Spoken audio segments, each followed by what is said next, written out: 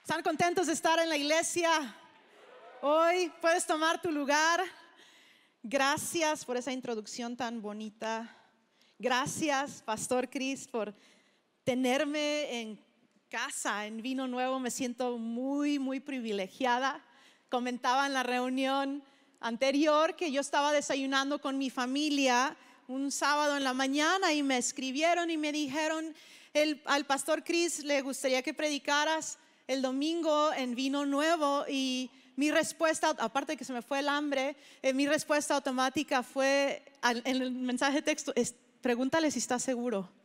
Y me contestó Ana Rice, que está acá, me dice como 2 minutos después, ¿estás seguro? Dije, así que estoy aquí y me siento muy honrada de estar aquí, así que muchas gracias. Les mandan muchos saludos mi esposo Andrés y mis 3 hijos. Andrés y yo este año cumplimos 22 años de casado, ¿lo pueden creer? No, yo no puedo creer tan rápido, 22 años. Nuestro hijo Jared ya tiene 19, Lucas 15 y nuestra nena Sofía 9 años. Y reciban saludos de todos ellos. Andrés no está aquí en persona, pero su corazón está aquí. Me dijo, acuérdate que Jesús está en ti, yo estoy ahí parado contigo de corazón. Así que les mando muchos saludos, así como toda la iglesia Más Vida. Y también de parte de mis papás, Roberto y Patty Evans, que aman esta casa, aman al Pastor Chris, a toda la familia Richards, y ellos también mandan saludos. Estoy muy feliz de poder ver a David y Nicole Rice por acá y sus 4 hijas maravillosas. Nos conocemos con David desde siempre, ¿no? Niños, Andrés andaba en bici con él. De hecho, Andrés tiene una predicación donde cuenta que anda en la bicicleta con David y Andrés se tumbó los dientes por andar con David. Y bueno, 1000 historias. La amamos a su familia y es una bendición que ellos puedan estar acá. Y bueno, el congreso fue espectacular, real. La verdad es que fue impresionante lo que Dios hizo en tantos corazones. Y hemos estado orando por ustedes, Andrés y yo, Más Vida, tantas personas, mis papás. Y damos gracias a Dios por su fidelidad, por su grandeza entre ustedes, en la familia Richards. La fortaleza es gran ejemplo para nosotros. Y damos gracias por la vida de la pastora Aide. Ella en lo personal me bendijo mucho, me inspiró.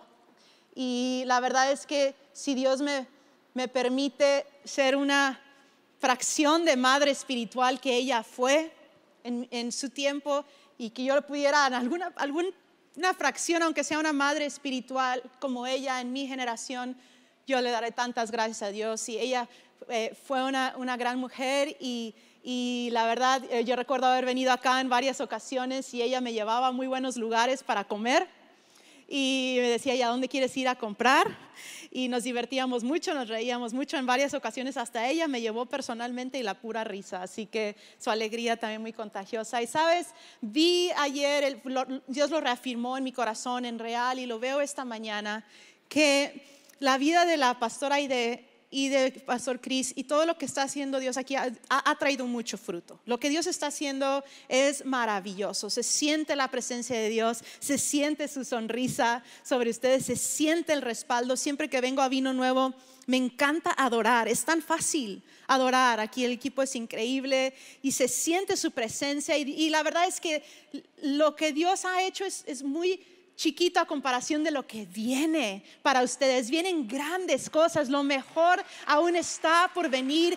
Dios está levantando a muchas hijas espirituales, muchas mujeres en la casa y muchos hombres, así que se vienen buenos días. Aún yo sé que han sido días muy buenos, pero aún mejores. Y cuando yo vi Real y todas las mujeres en este lugar, y el día de hoy digo, Dios, tú eres grande. Y yo siento que Dios dice en mi espíritu que ni nos imaginamos lo que Él hará en medio de nosotros. Será grande y maravilloso, aún más de lo que ya hemos visto. Así que vamos a creerlo, vamos a esperarlo. Amén. Amén, amén. Bueno, pues hoy yo quiero hablar unos minutos acerca de cómo Dios es poderoso y fiel para usar el sufrimiento para mi bien. Y el título de mi mensaje hoy es Sufriendo pero en victoria. Una de esas frases que se escuchaba o todavía se escuchan en la iglesia. Mi papá, siendo pastor por muchos años en Uruapan, Michoacán, recuerdo llegar a la iglesia con él de niña y que él saludaba a personas y les daba la mano y les preguntaba, hermanito, ¿cómo está? Y el hermanito le decía, sufriendo pero en victoria, hermano. Sufriendo pero en victoria. Y yo decía, eso no tiene sentido. Como niña, ¿no? Yo pensaba, eso no tiene sentido. Y ahora que he crecido y he vivido un poco, veo que sí tiene sentido. Aunque esas palabras parece que no van juntas, van juntas. Y es verdad. Y la verdad, aunque van juntas esas palabras, y es cierto, honestamente a nadie nos gusta sufrir. O sea, a nadie. O sea, nadie pudiera, a mí me encanta sufrir, me encanta el dolor. Claro que no. No nos gusta sufrir, no nos gusta el dolor. Y la verdad es que cosas nos suceden de repente. De repente, o sea, todo está excelente y generalmente alguna cosa difícil en tu vida llega así como que cuando menos te lo esperabas. Y yo recuerdo, quiero ejemplificar esto, yo recuerdo mi esposo Andrés queriendo llevar a nuestro hijo Jared cuando tenía como 2 años a la tiendita de la esquina, como le decimos en México, y seguramente saben qué es eso, pero donde refrescos, papitas, todo lo que quieras encontrar está en un cuadrito en la esquina de tu calle y lo compras. Entonces Andrés dijo, yo voy a llevar a Jared a la tiendita. Entonces se fueron felices. Jared tendría, como digo, unos 2 añitos. Felices iban. Dije, está bien, dale.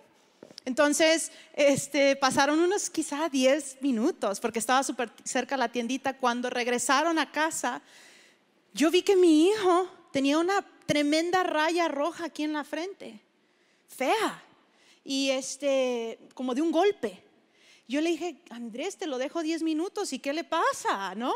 Y Andrés me dijo todo apenado, se sentía horrible, me dijo, es que lo subí a mis hombros porque íbamos echando relajo, y él dijo, papi, súbeme a mis, y lo subí a mis hombros, pero cuando entré a la tiendita no calculé la distancia entre el letrero de la Coca-Cola y la cabeza de Jared. De ojo que los speakers tienen una frente muy grande. Entonces se golpeó en la frente y ahí anda, gracias a Dios no le abrió ni tiene cicatriz hoy día, pero eso me hizo recordar que así es el dolor, así es el sufrimiento en nuestra vida a veces. Vamos felices de la vida, todo está bien y de repente chocas, ¿no? Todo ibas escuchando hasta la música cristiana en el carro y ¡pum! Y cosas suceden cuando menos lo esperas. Alguien se enferma o lo que sea. Yo he dicho, ay, no me ha dado gripa este año, ¿no? Y el día siguiente me da gripa. Digo, no, ya no voy a decir eso. Cosas suceden de repente en la vida cuando menos lo esperamos. Y cuando vemos que el sufrimiento llega o vemos que viene, decimos, ay Señor Jesús, sé bueno y misericordioso, quítalo, remuévelo, páusalo, haz lo que tengas que hacerlo, repréndelo en el nombre de Cristo Jesús. Y tantas veces cuando le pedimos algo en oración, en clamor a Jesús, tantas, y yo digo, ¿cuántas veces no ha respondido? Lo vemos en la iglesia, damos testimonio a cada rato en México, oramos constantemente por personas secuestradas y en ese mismo momento llega un mensaje de texto, ya lo liberaron. O alguna persona enferma y Dios la sana y Dios lo hace. Nuestro Dios es tan maravilloso. Yo recuerdo orar tanto por mi papá, porque él tuvo cáncer, pero este año, en diciembre de este año, él va a cumplir 10 años libre de cáncer, dando más fruto que nunca en su vida. Oramos mucho por él, fue un proceso difícil, pero Dios lo sanó. Pero yo recuerdo hace 16 años estar orando, rogando, literal ayunando, Jesús, que no se muera mi bebé. Y se murió mi bebé. Y recuerdo diferentes ocasiones orar por personas en mi vida que yo amaba. Dije, Dios, interven en su sufrimiento. Tantas veces Jesús intervino y tantas veces no. Y cuando Jesús responde como yo oré, eso me llena de alegría, me llena de fe. Pero cuando Jesús no responde o en el momento o en la forma en que le pido, eso puede ser muy doloroso, puede ser muy confuso. Hasta pensamos que nos faltó fe o algo así. Y durante la pandemia, todos hemos orado, Señor, que no pierda mi trabajo, ¿verdad? Que esta persona que está sufriendo, que esté bien. Señor Jesús, te pido esto, te pido aquello. Y tantas oraciones en este año, yo pienso, más que nunca Dios ha mostrado su poder. Más que nunca Dios ha mostrado su fidelidad. La iglesia ha crecido, no se ha detenido. Lo que Dios ha hecho y ha sido para nosotros este año es impresionante. La verdad, lo tenemos que reconocer. Pero quizá tú estás hoy aquí y dices, Kelly, pues la verdad es que yo siento que quizá Dios te escucha a ti, escucha al pastor Chris, escucha a otra gente, pero a mí no, y Él no me ha respondido a mí, y quizá Dios está enojado conmigo. No, Jesús no está enojado contigo. Jesús sí te ha escuchado, Jesús sí te ama. Y yo no sé decir por qué, ni estoy aquí para decirte, es que por esta razón Jesús contesta y por esta no. La verdad es que no sabemos de la pura soberanía de Jesús, de Dios. Pero hoy yo quiero que estudiemos la palabra un poco. Y yo estoy creyendo en mi corazón que hoy tú vas a poder descansar más en el amor tan increíble de Jesús. Porque eso es lo que Él quiere para ti, que tú puedas descansar en las buenas, en las malas, cuando te contesta, cuando no te contesta, tú puedas descansar en el amor de Jesús. Porque, ¿sabes? Jesús conoció la victoria, resucitó de los muertos.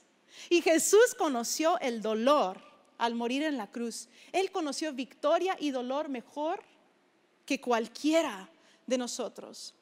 Y también Jesús, siendo en forma de hombre, supo lo difícil que es pedirle algo a su Dios, a Dios Padre, y no recibir la respuesta deseada. Y en Lucas 22 vamos a leer.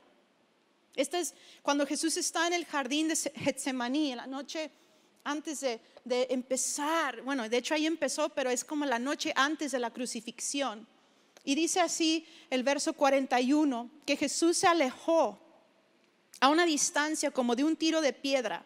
Se arrodilló y oró, y esta es la petición de Jesús a Dios Padre. Dice en el verso 42, Padre, si quieres te pido que quites esta copa de sufrimiento de mí. Sin embargo, quiero que se haga tu voluntad y no la mía. Y entonces apareció un ángel del cielo y lo fortaleció. Y Jesús oró con más fervor y estaba en tal agonía de espíritu que su sudor caía a tierra como grandes gotas de sangre. Y justo después de que Jesús le pide a Dios Padre, si es posible, quita esta copa de mí, no recibe una respuesta, más bien al contrario, llega Judas con la gente y arrestan a Jesús en ese momento. ¿Por qué? Porque en el cielo ya estaba decidido que aunque Dios Padre amaba a Jesús, su Hijo, Jesús iba a sufrir, Jesús iba a morir por ti y por mí. No había vuelta atrás. Y sabes, la agonía de Jesús era tan grande que Él sudó gotas de sangre. Yo no sé tú, pero yo he estado en momentos muy angustiados en mi vida, pero nunca al punto de sudar gotas de sangre. Pero es humanamente posible. Cuando tú llegas a un punto de estrés y de agonía tan fuerte, hay como vasos sanguíneos que se rompen en tu cuerpo. Se mezcla, lo investigué un poquito, se mezcla de sangre con sudor en tu cuerpo y brota por tus poros. Y eso es impresionante, que Jesús estaba en tal agonía porque Jesús sabía lo que le esperaba. Sí le esperaba una victoria tremenda, pero le esperaba un sufrimiento jamás visto, horrible, porque Jesús no murió como ese personaje en la película de Soul. ¿Alguien vio Soul? Acá, levanta tu mano. Varios lo vieron. Bien bonito. Si no lo has visto, te lo recomiendo. Es una caricatura. Entonces va el personaje principal de la película de Soul, va caminando, le acaban de dar el trabajo soñado, va bailando, chiflando en la calle cuando cae en un pozo profundo y se muere. Pero Jesús no murió así. Jesús no murió así. La muerte de Jesús fue larga y muy dolorosa.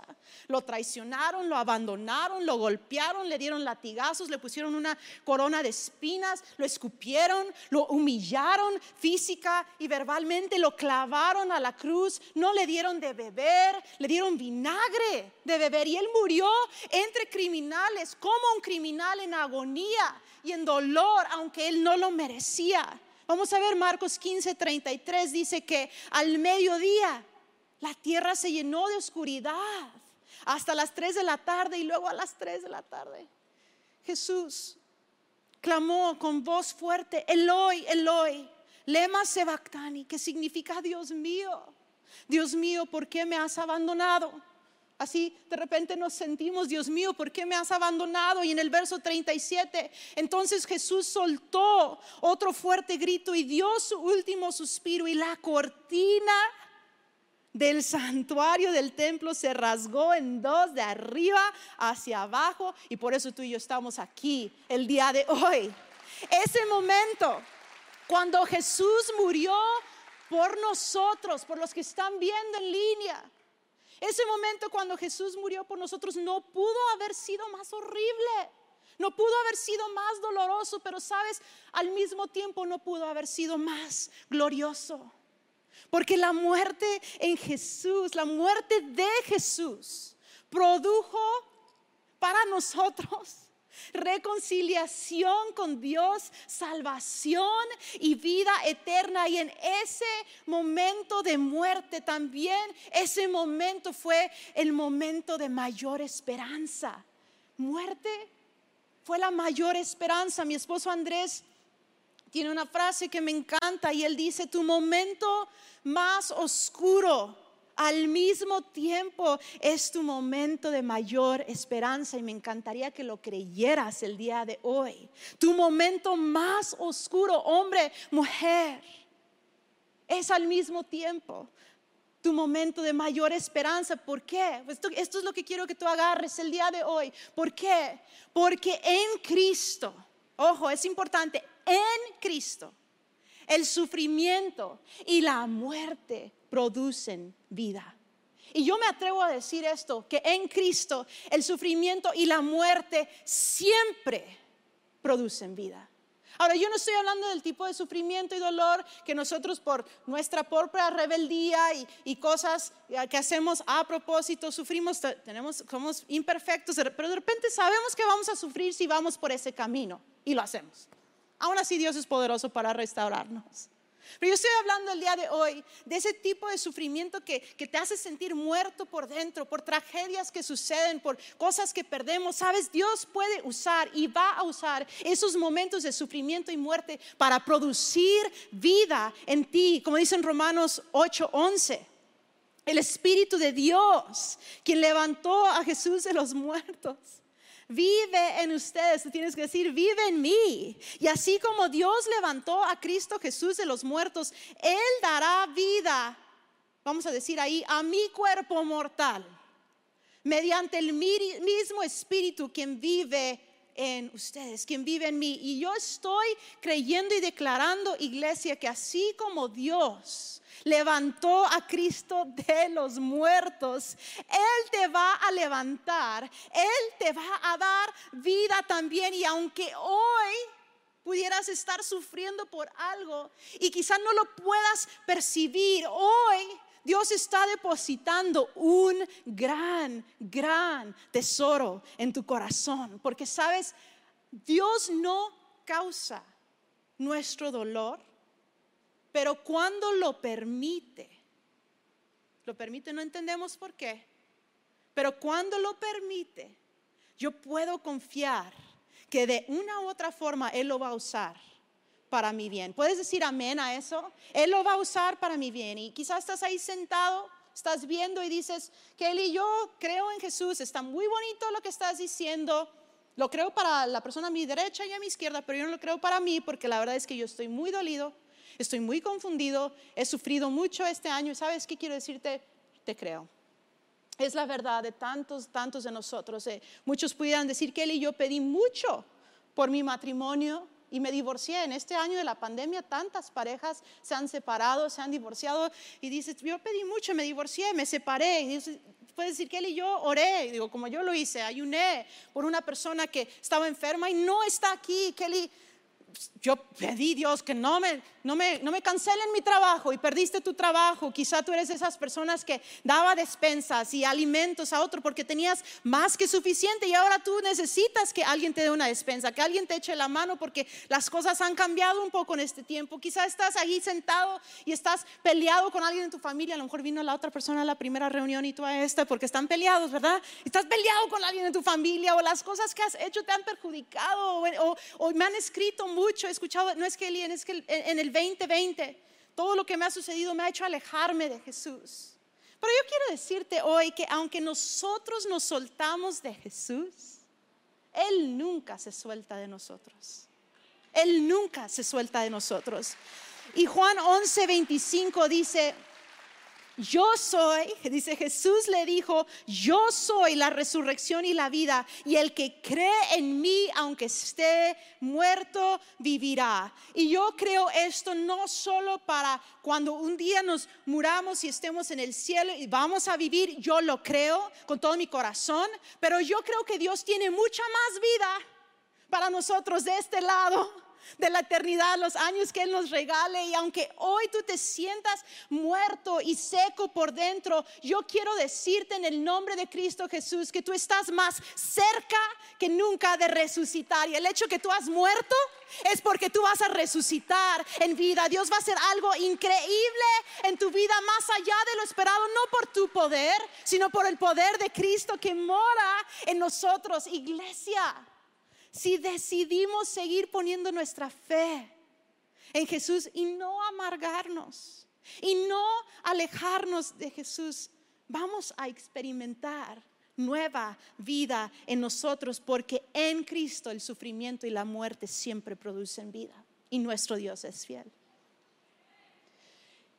Y al leer el pasaje en Lucas que leímos, Jesús nos enseña tantas cosas acerca de cómo sufrir bien. Pero hay dos cosas en particular que yo quiero comentar contigo que necesitamos aprender e implementar en nuestra vida. Y lo primero que yo veo en la vida de Jesús es que Él enfrentó el sufrimiento, Él no lo evitó. El sufrimiento se enfrenta, no se evita. En primera de Pedro capítulo 5 verso 10 dice: pero después de que ustedes hayan sufrido un poco de tiempo, ojo que no dice que cuando algunos hayan sufrido, nada más dice cuando ustedes hayan sufrido un poco de tiempo, o sea que va a suceder, pero Dios hará que todo vuelva a estar bien y que ustedes nunca dejen de confiar en Él. Él les dará fuerzas para que no se desanimen y hará que siempre estén seguros de lo que creen. ¿Cuántos creemos que Jesús es Rey de Reyes, Señor de Señores? Él tiene todo en sus manos, todo bajo sus pies. Estemos seguros de lo que creemos. Sí, el sufrimiento es inevitable. Yo no pude evitar que muriera mi bebé, yo no pude evitar que mi papá le diera cáncer, así como tú no pudiste evitar que te enfermaras de algo, que perdieras tu trabajo, diferentes cosas. Eso sucede.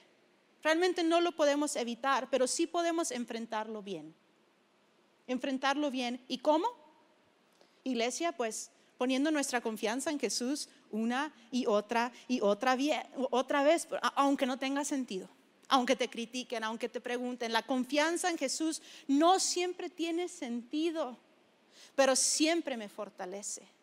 No siempre tiene sentido, pero siempre me fortalece. El verso 43 de Lucas 22, cuando Jesús está pidiendo: Jesús, si es posible, quita esta copa de mí, dice que un ángel del cielo apareció y lo fortaleció.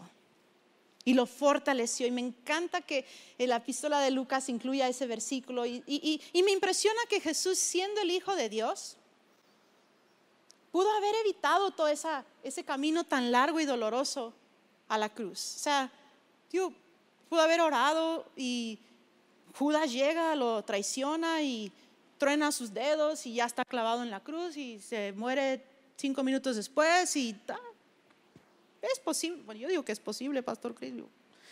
Es posible. Y yo digo, pero Jesús no lo hizo así. Jesús escogió el camino difícil. Jesús sufrió horriblemente. Y sabes, Él era totalmente humano. Y eso me habla mucho de cómo Jesús entiende nuestro dolor. como ser humano. Jesús entiende el silencio de parte de Dios a veces en medio de la tormenta y Él nos dio el mejor ejemplo de cómo una persona puede seguir siendo fiel y no perder la confianza en el amor, en la sabiduría y en la soberanía de nuestro Dios Padre, aun cuando no recibimos respuesta y nuestro dolor es inexplicable. Jesús nos dio un ejemplo de cómo podemos hacer eso. Y yo recuerdo que mi hijo Lucas, que ahora tiene 15, pero cuando tuviera unos 8 o 9 años se metió a su recámara y salió con la naricita roja, limpiándose la lagrimita. Lucas es un amor, un osito, le digo yo, my teddy bear, le digo. Y salió del cuarto así todo conmovido. Dije, ¿qué te pasó, Lucas? ¿Te machucaste el dedo? ¿Qué onda, no?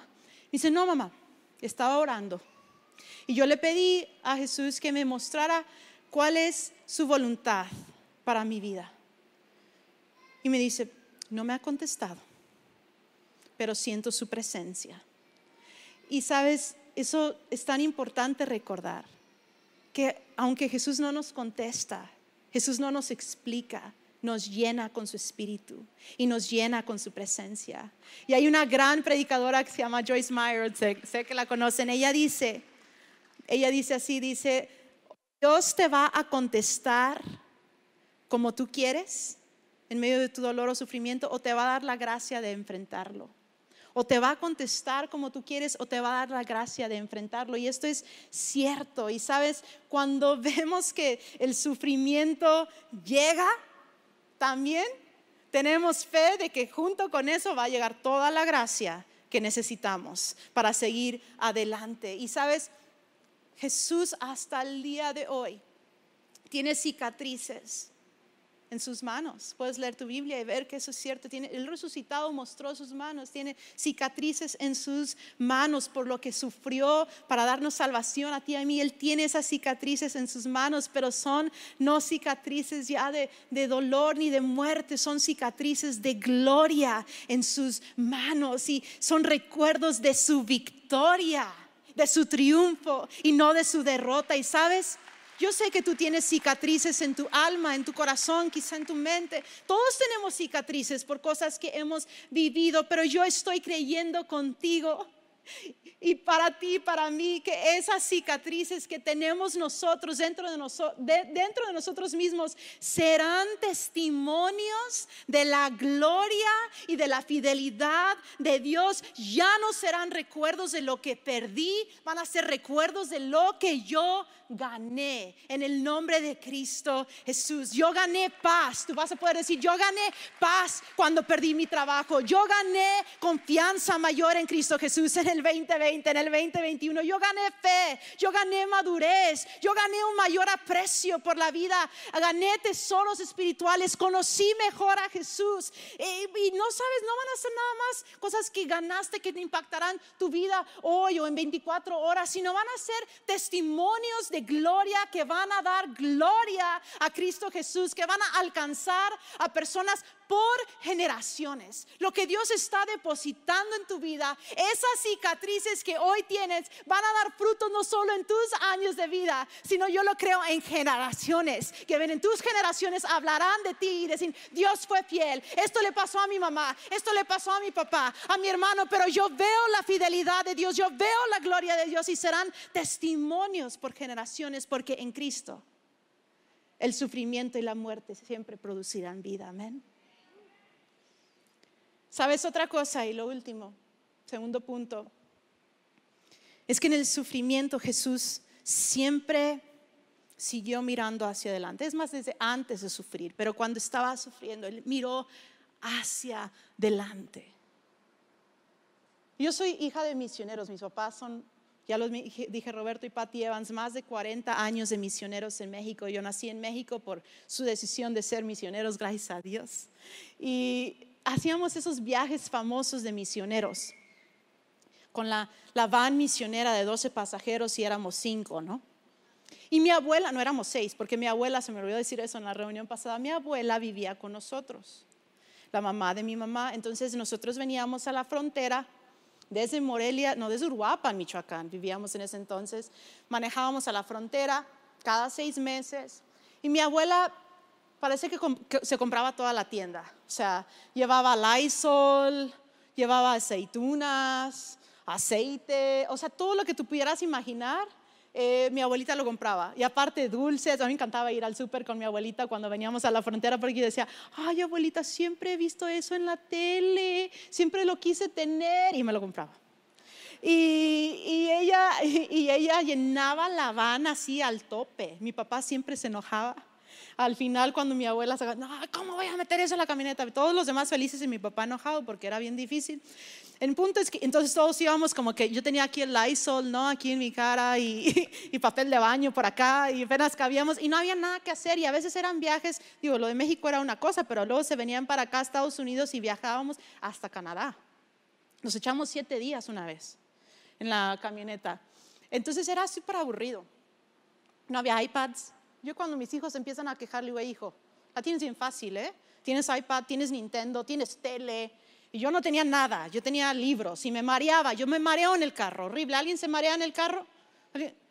Dramamine es mi mejor amigo. Entonces, y me mareaba. Y mi mamá me decía, lee un libro. Y yo, mamá, pues me mareo leyendo el libro. Entonces mi mamá me decía, pues aguántese y lee. Y yo, no, pero no puedo leer el libro. Entonces, ya cuando me veía muy desesperada, me decía, bueno, vamos a... Se contradecía, porque me decía, no dije esto. Mi mamá decía, para que no te marees, tienes que seguir viendo la carretera. Y yo, pues que no puedo porque tengo el Lysol en el ojo, ¿no? Entonces yo trataba, ¿no? de ver la carretera, de ver la rayita, ¿no? Y así no te vas a marear, me decía. Pero ya me veía tan desesperada que de repente me decía, bueno, vamos a ver qué figuras encontramos en las nubes. Entonces yo empezaba, mira, abre el osito y que la flor, y veía de un lado de la camioneta al otro. Me mareaba peor, no podía. Era horrible porque si tú ves hacia los lados, cuando vas en un coche y tienes la tendencia a marearte, te pones mal. Entonces un día, ya después de contar no sé qué en las nubes y encontrar, paramos a comer, yo ya estaba mal, o sea, me estaba vomitando. Sí, francamente me estaba vomitando. Paramos en un Red Lobster y mi mamá estaba así como que aguántese, ¿no? Trágueselo, casi. Respira profundo, como las mamás sabemos, ¿no? Trágueselo, hija, no me hagas pasar vergüenza aquí, pues no pude. Y nos sentamos en la mesa y mi mamá me vio la cara de que me iba a vomitar y me dijo, córrele al baño. Pues yo estaba tan desesperada que agarré la puerta equivocada y me fui a vomitar a la cocina. Sí, no, imagínense, la vergüenza, pues yo ya no me acuerdo bien porque era una niña, pero me imagino que mis papás, los más avergonzados del mundo. Pero el punto de mi historia es que cuando empezamos a mirar acá y empezamos a mirar allá en la vida y están cosas sucediendo, nos mareamos, nos perdemos el enfoque, nos sentimos mal, decimos esto nunca va a acabar, no nos importa ya nada, es horrible. Y necesitamos mantener nuestra mirada fija en Jesús. Es la única forma que vamos a llegar. Es la única forma que vamos a llegar al final de esta vida bien, es poniendo nuestros ojos en Cristo Jesús. Como dice en el Salmos 121, dice, alzaré mis ojos a los montes, ¿de dónde viene mi ayuda? Mi ayuda viene del Señor, pero esa palabra, alzaré mis ojos. Tenemos que seguir alzando nuestros ojos. Y en Hebreos 12, déjame apuro, se me va a terminar el tiempo y puede pasar la banda, por favor. Pero Hebreos 12:2 dice esto de Jesús. Dice, esto lo hacemos al fijar la mirada en Jesús, el campeón que inicia y perfecciona nuestra fe. Debido al gozo que le esperaba, Jesús soportó la cruz. Nota que dice que el gozo que le esperaba, él estaba mirando ese gozo, sin importarle la vergüenza que esta representaba, y ahora está sentado en el lugar de honor junto al trono de Dios. Jesús miraba siempre hacia adelante, siempre. Cuando él iba cargando esa cruz, cuando le iban dando latigazos, él estaba viéndonos a nosotros. Estaba viendo Dios Padre su propósito, estaba viéndonos a ti, a mí, nuestro rescate y nuestra salvación, porque Jesús sabía que su dolor y muerte en la cruz era real, era dolorosa, pero era temporal. Porque él iba a resucitar y él resucitó, y el propósito de todo se iba a cumplir. Él iba a sentarse resucitado a la diestra de Dios para siempre. Y yo quiero decir, iglesia, es tan importante seguir viendo hacia adelante, seguir alzando nuestros ojos y decir, Jesús, yo no entiendo, pero yo sigo levantando mis ojos, yo sigo creyendo que tú eres bueno, yo sigo creyendo que tú eres fiel, yo sigo creyendo que tú estás estás conmigo. Yo sigo creyendo que es verdad lo que Salmos 30 dice, por la noche hay llanto, pero por la mañana hay gritos de alegría. Yo sigo creyendo, Jesús. Y sabes, Dios quiere para nosotros que entendamos que no solo vamos a resucitar y tener vida cuando un día muramos y estemos con Él. Vamos a resucitar y tener vida este lado de la eternidad, este momento. Hoy es el día de levantarte, hoy es el día de resucitar, no por tus fuerzas, por Jesús. Los propósitos de Dios para ti son para el día de hoy. Dios tiene vida para ti, no algún día, hoy Dios tiene vida para ti. Y una forma en que podemos seguir viendo hacia adelante, iglesia, es seguir leyendo nuestra Biblia. Es seguir orando, es seguir adorando, es seguir dándole gracias a Dios, es seguir confiando, como ya lo dije, que Él es bueno, que Él es fiel. Porque cuando miro hacia adelante, encuentro fuerzas para seguir. Cuando miro a Jesús encuentro fuerzas para seguir, y puedo seguir creyendo, y es más, comprobando que sí, es verdad que mis mejores días aún están por venir, que la muerte y todo el sufrimiento que he vivido, que has vivido, sí va a producir vida en mí, que Jesús sí sigue siendo mi roca fuerte, mi alto refugio, mi Dios fuerte y poderoso. Él es poderoso para transformar sufrimiento en gloria, que Él sí es, iglesia, Él sí es capaz de comenzar algo nuevo donde algo se terminó. Si tú perdiste tu trabajo, es porque Dios tiene otro mejor para ti. Ese no es tu final. Si tu matrimonio terminó, sabes, Dios aún tiene vida, tiene cosas buenas para ti. Si alguien en tu vida murió y no está, sabes, nunca va a ser igual.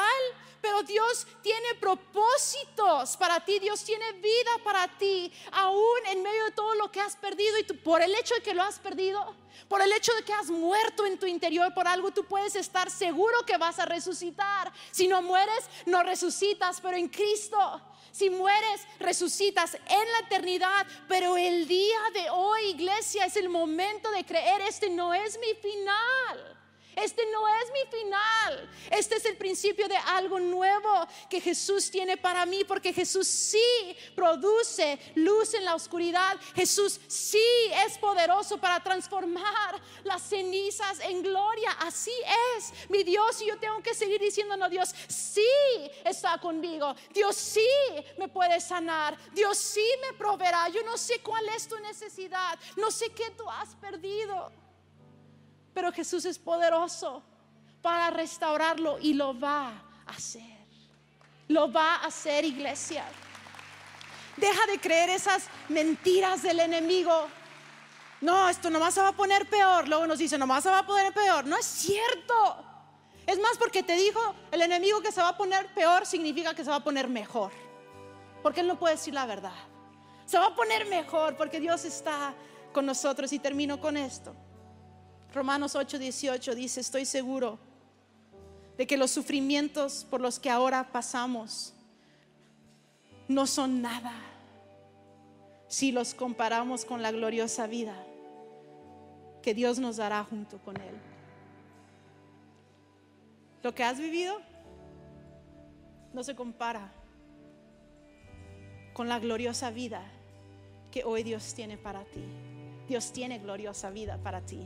Dios tiene gloriosa vida para tu matrimonio, para tu familia, para tus finanzas, para tu salud. Dios tiene gloriosa vida para los propósitos que Él te ha llamado. Dios tiene una gloriosa vida para ti ahí en tu trabajo, ahí en tu casa, ahí donde te encuentres, en la temporada que te encuentres, en la edad que tengas. Dios tiene gloriosa vida para ti. Así que vamos a levantarnos y bueno, vamos a ponernos de pie también, vamos a orar. Vamos a agarrar esto en nuestro espíritu y decir, Jesús, yo estoy confiado y confiada el día de hoy que toda la muerte que quizá he experimentado, todo el dolor, no ha sido en vano, porque va a producir vida en mi vida. Así que oremos. Levanta tus manos si quieres, si puedes. Señor Jesús, gracias porque tú sí eres bueno. Es más, ahí donde estás, iglesia, tú puedes decir eso con tu boca. Dios, yo creo que tú sí eres bueno. Dios, yo creo que tú sí eres fiel. Dios, yo creo que tú sí eres poderoso. Dios, yo creo que aunque ahorita esté experimentando muerte o pérdida en algún área de mi vida, yo creo que tú sí eres Dios de vida, que yo creo en el nombre de Jesús que tú sí me resucitas. Yo no veo mucha esperanza quizá para mi hijo o para mi hija, pero yo creo que tú sí lo resucitas. No estoy viendo ahorita mucha esperanza para mi matrimonio o para mi trabajo o para mi salud, pero hoy yo creo, yo declaro, no por mí sino por ti, que sí hay vida para mí en este lado de la eternidad. Vamos, iglesia, levanta tus manos. No tienes que creer, no creas mentiras, no te dejes derrotar. Este no es tu final, esto es tu principio. Apenas comienzas a ver los propósitos que Dios tiene para ti. Es momento de levantarnos. El 2021 no es el final, no será terrible, será glorioso, porque Dios está con nosotros. Venga lo que venga, pase lo que pase, atravesemos lo que tengamos que atravesar. La gloria y la gracia de Jesús será más que suficiente y veremos vida. Yo declaro vida en tu vida, en